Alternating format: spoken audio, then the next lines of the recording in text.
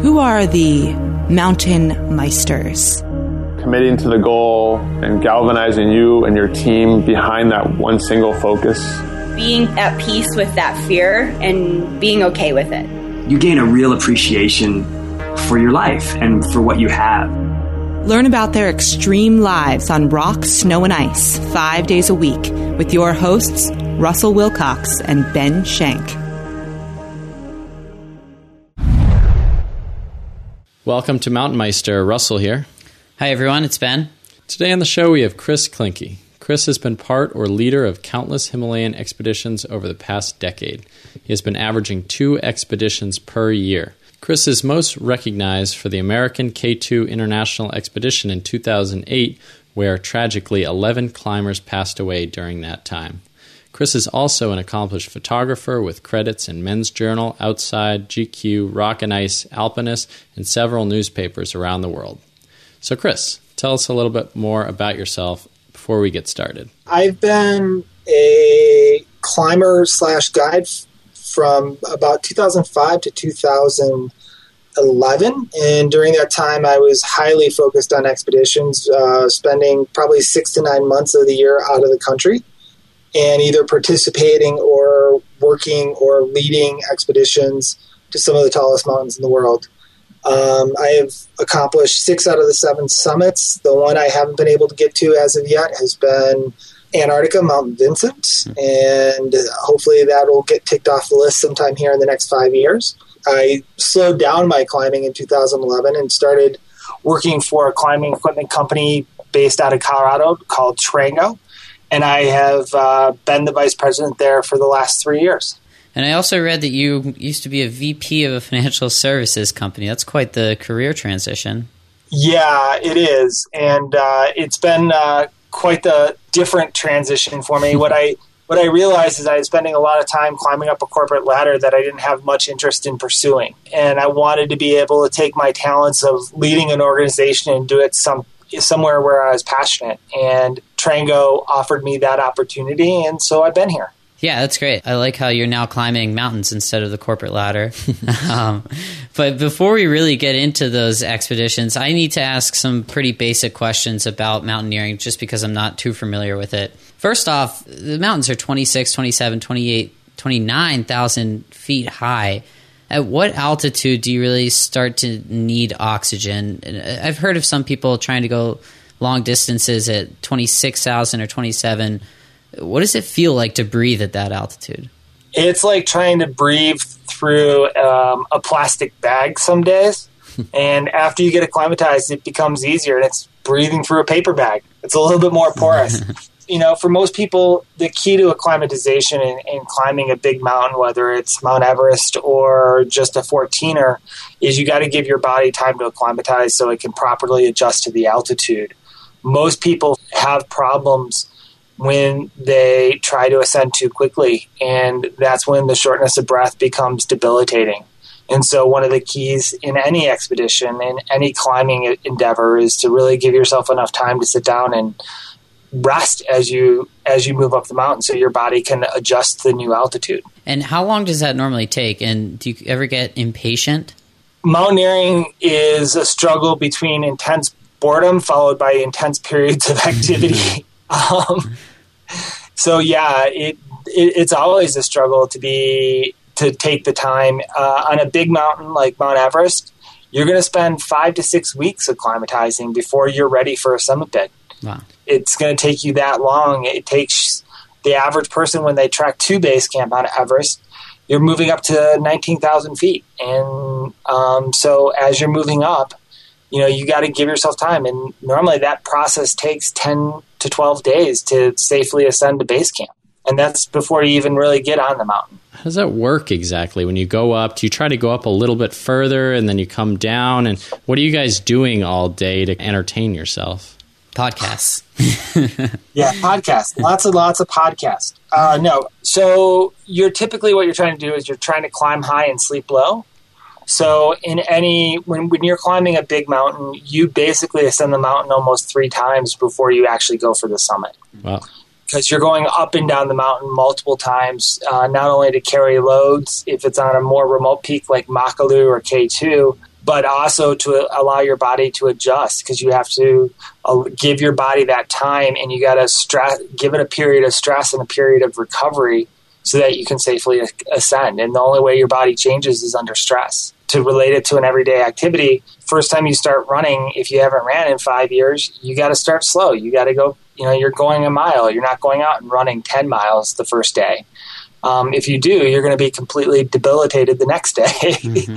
So you always want to have a plan for acclimatization. And for most people, that is a maximum of 1,000 feet a day. So one more quick question. What role do the Sherpas play? I've seen a lot about the Sherpas when you're climbing the mountains, and it seems like nowadays each person has a Sherpa with them. And again, you're referring to a lot of the mountains in Nepal, primarily Everest, that have the Sherpa population. And the best analogy I heard was something from Ed Viesters, and Ed kind of described it as the guides. We work as like the general contractors. We're the overseers. If you're building a house, think about building a house. The guides act as the general contractor. We're bringing all the resources together. The Sherpas are really the construction crew. They're the ones who are putting the infrastructure on the mountain. They're moving the lumber. They're putting the nails in. So they're the ones who are moving tents, food, oxygen, gas, stoves, everything up the mountain to enable the clients to be able to ascend safely and achieve their goal. And they do that primarily on, the 8,000 meter peaks in the Nepal region. Although there are some Nepalis who have climbed in Pakistan and other regions of the Himalaya, the infrastructure where Sherpas are integral to the success really lies in the commercial mountains. So mountains like Choi Yu, Everest, Shishapangma, Manaslu are where you're going to see Sherpas more prevalent. On more remote mountains like Makalu, K2, Broad Peak, Nanga Parbat, Sherpas aren't used as heavily. What would you do on a mountain like K2 if you didn't have Sherpas? How would it be different? The big difference is you're hauling all your own equipment and you're fixing your own lines. So on Everest, what is made Everest such a popular destination for an achievable goal for so many has been the infrastructure is there. The Sherpas are the ones who are setting up all the tents. So when you walk into base camp, your dining tent is set up, your cook tent is set up, your sleeping tent is set up, your bathroom tent is set up, a shower tent is set up. Wow. You have generator power or solar power to run electronics. And all that infrastructure is created by the Sherpas. The Sherpas actually arrive at base camp almost a month before the clients even start to show up. And then you have a group of people called the icefall doctors who their sole job is to fix the route through the Khumbu icefall and maintain that route throughout the season for the other Sherpas as well as for the clients and guides to safely have a route to navigate through the icefall. On a mountain like K2, all of that is done by yourself. For a real mountaineer like you, is that more desirable than Everest, or is it just different flavors? They're all enjoyable experiences, but yeah, it's kind of like, do I prefer chocolate ice cream or vanilla? They both have their benefits and they both have their drawbacks. The rewarding part for me when I guide on a mountain like Everest is to see other people achieve this goal that they spent their whole life planning for. When I do a mountain like K2 or Makalu, it's more about my personal goals and having that satisfaction of having accomplished it or have gotten as far as I could and safely. Yeah, as I mentioned in the bio, you did go to K2 in 2008, and there was a terrible thing that happened, and 11 climbers actually passed away, but no one from your group had any real issues with any life and death situation. Well, I guess you were probably in many life and death situations, but could you just walk us through that event and what kind of transpired on that trip that you took? When I went to K2 in 2008, there was a number of different teams there. The bigger teams were our expedition, the American International K2 expedition. There was a Dutch team named NORAD. There was a South Korean team. There was a large Serbian team. There was a conglomeration team. And by conglomeration, I mean it was a bunch of different people who came together to share base camp services. and then a few other smaller teams that were filtering in and out of the mountain. What ended up transpiring on K2 was a unique set of circumstances in that in the month of July, we had almost 20 days where the mountain was unclimbable because of weather. And so what ended up happening from starting out is everybody was going to summit at different time points. You know, the Dutch had actually arrived at K2 Base Camp in the middle of May with a goal of summiting in the first 2 weeks of July. But based on the weather conditions, they couldn't do that. The South Koreans had come in at the end of May with the goal of summiting in the middle of July as well. And again, they weren't able to do it. And so we ended up having a meeting and saying, let's all plan this together and try and execute our summit push on the same day and combine resources. And so we had 8 different teams ascending the mountain on last part of July, July 30th, getting ready to go for a summit push. And the 8 different teams came up by 2 different routes, the Abruzzi and the Sasan, and met at Camp 4. When we started out that night, there was some delays and some logistics problems. We had 8 different teams speaking 5 different languages, I believe, and none of them speaking the same common language. Wow. So communication was definitely a challenge.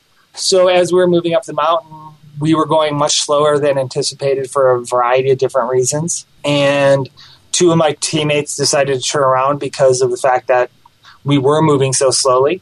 Our team was all trying to ascend without oxygen. In base camp, we had selected people who were going to be what was known as the lead team, who would be fixing the route while other people were carrying rope and supplies to support them. And because our team was solely without oxygen, we were bringing up the rear of the group.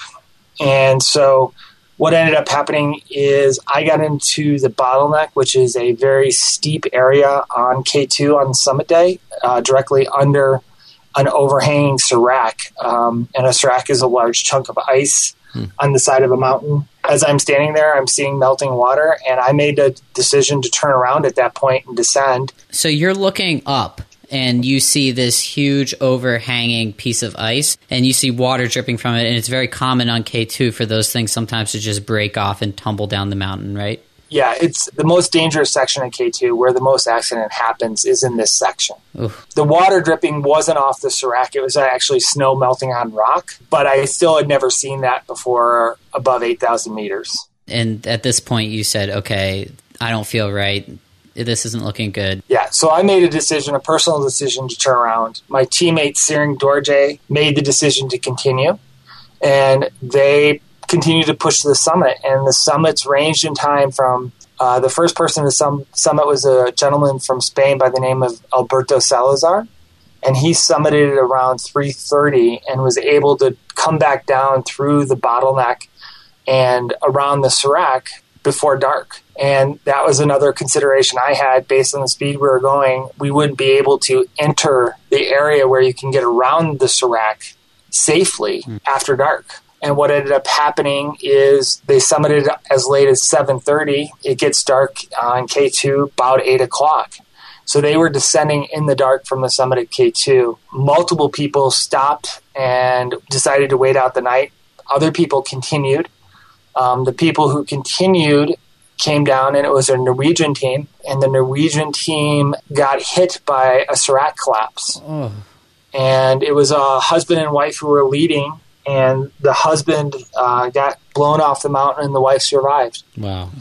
And another gentleman by the name Lars and Cecilia then continued to descend the mountain to Camp 4. But when that serac collapsed, it actually took out all the line and all the work that everybody spent all morning doing to ensure a safe descent. And so now this 60-degree slope of ice no longer had any fixed rope.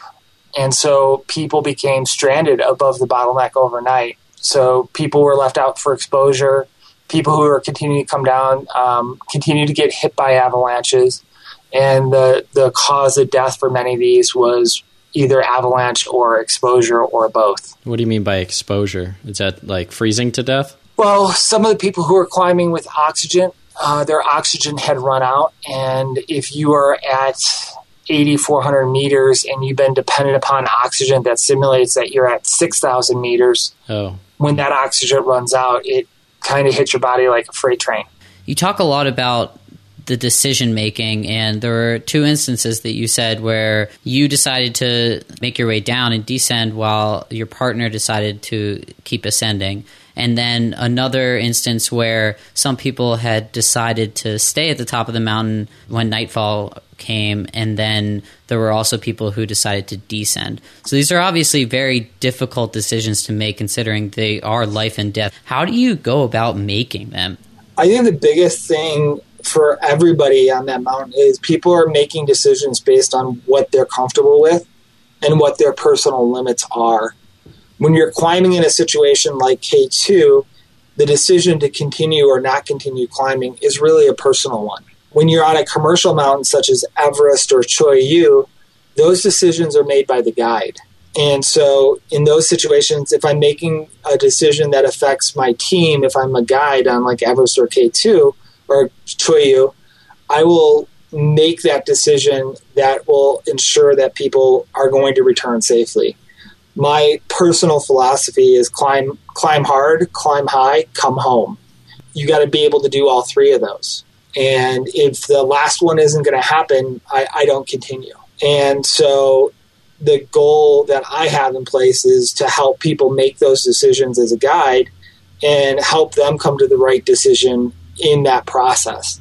When it's just me, it's actually a little bit easier decision to make. I know how my body is reacting. I know how I feel. I know how much gas is in my tank, so to speak, so that I can make that educated decision to stop and turn around.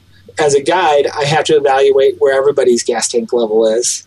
It's kind of like trying to look at the cars next to you on the highway and estimate how much gas do they have left. It's a difficult thing to do, but it's the responsibility you take on as a guide. And is that what you love about this sport, is that, yes, you have this goal of summiting, but you also have another really important goal, and that's to stay alive. And you take away all these distractions, and you really narrow it down. Okay, we want to get from point A to point B, and then back to point A while staying alive. Is that what you love about the sport?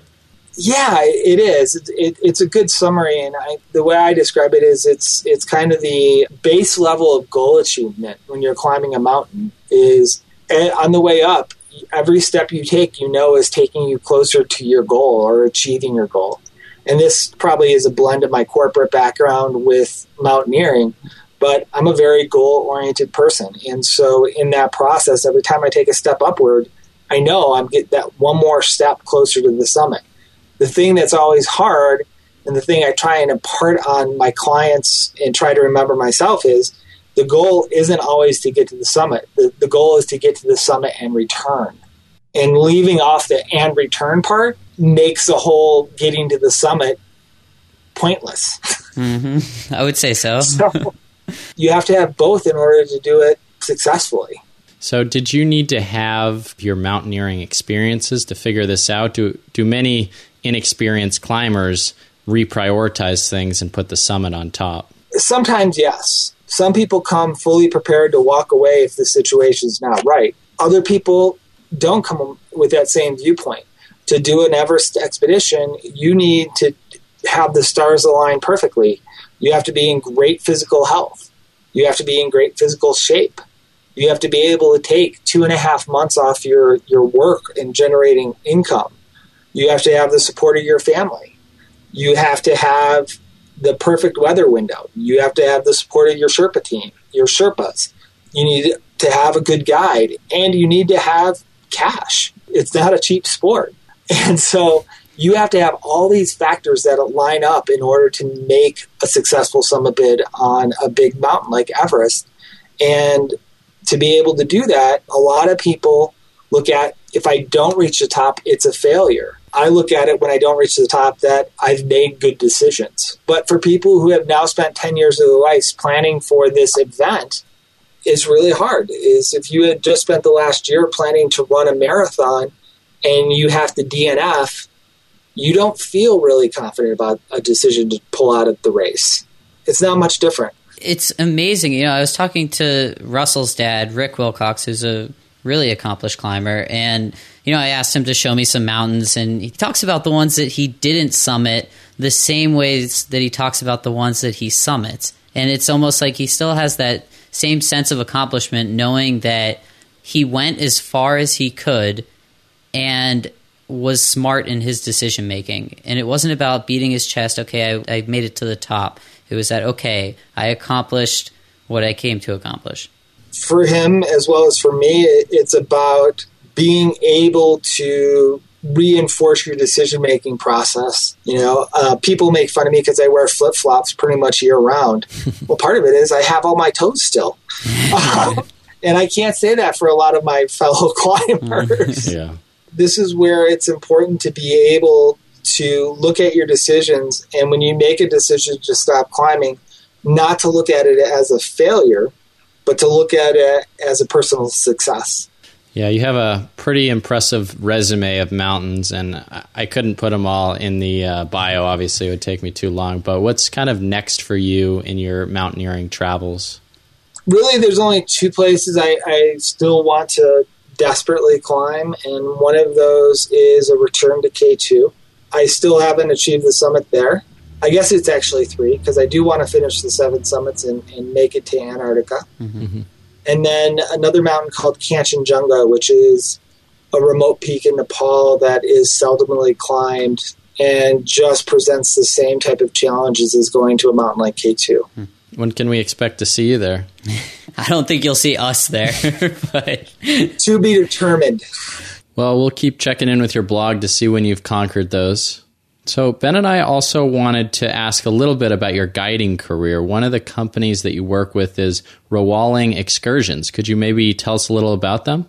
Rowalling does all kinds of trips. What's interesting about Rowalling is it's one of the few Sherpa-led expedition companies that are out there. The gentleman who runs the company, his name is Siring Dorje, and he was on K2 with me, and that's how we met, actually. Siring has been building his own expedition company for the last 10 years. Siring personally has summited Everest, I believe, 12 times. Wow. Summited K2, summited Manaslu, I believe, 6 times. Summited Choyu 4, Shishapangma twice. Pretty impressive list of summits for Siring. Siring has become one of my best friends over the past 6 years, I guess, now. And what's interesting about Siring's company is that it's a family-run Sherpa business in Nepal. They specialize on running small trips to a variety of different areas, including a remote valley called Rowalling that's really 3 valleys over from the Khumbu, where Everest is, but very untouched by the commercialism that has happened in the Rowalling Valley. I mean, it's how the true Nepalis live.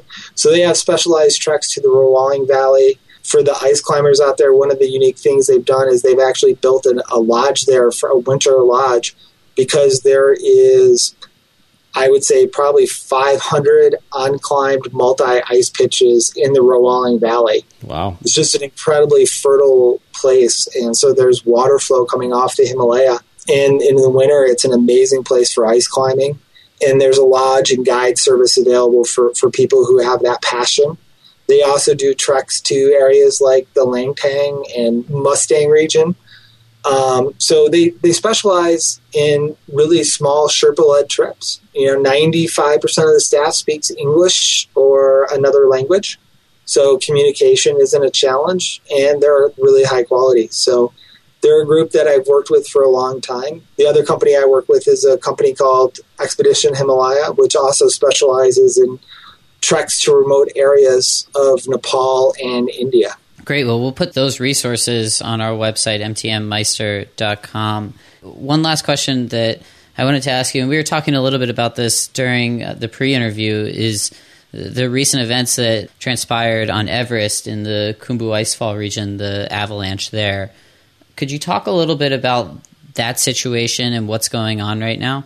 Well, as has been reported in the press, Everest is effectively shut down from the south side for the 2014 season. And that was not an easy decision for anybody to come to. With the tragic avalanche that happened off the western Khum into the Khumbu Icefall, it had killed 16 Sherpas in an area that is known to be dangerous. And as a guide on Everest, it's one of the areas where I basically tell people, this is where we run.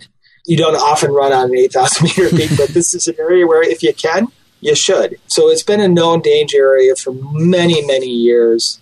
Avalanches happen in this area quite frequently. It's a risk that the Sherpas are well aware of. Everybody tries to take preparation to help their clients and the Sherpas get through this area safely and quickly. One of the things that has occurred is there's been a lot of press about the Sherpas and their list of demands. But one of the things that I perceive is that the demands are coming from a relatively small percentage of the Sherpa population at Everest Base Camp. Most of the Sherpas and most of the responsible companies I know have given their Sherpas the choice of whether or not they return to the mountain.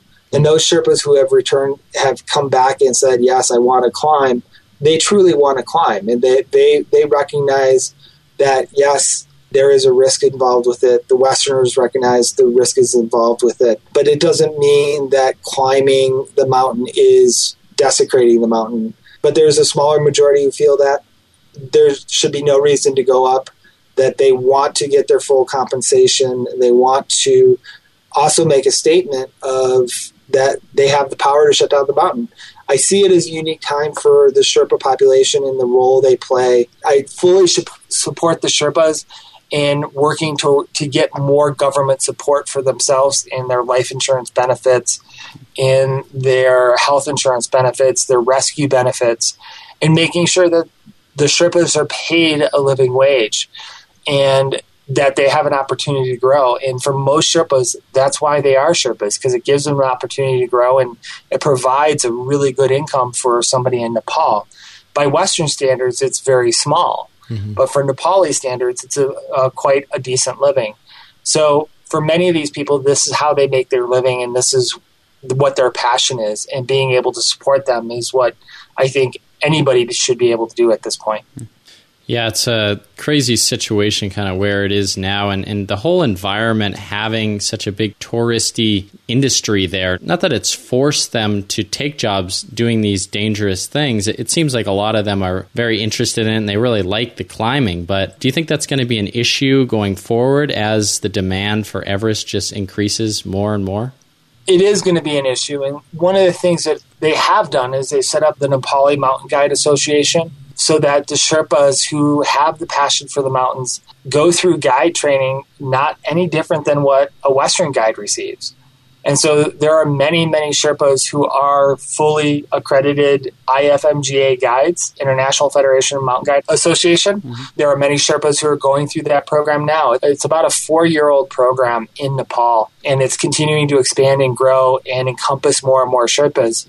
And so one of the big things is, as they become more experienced as guides, their jobs are evolving and changing, as they have for the last 30 years.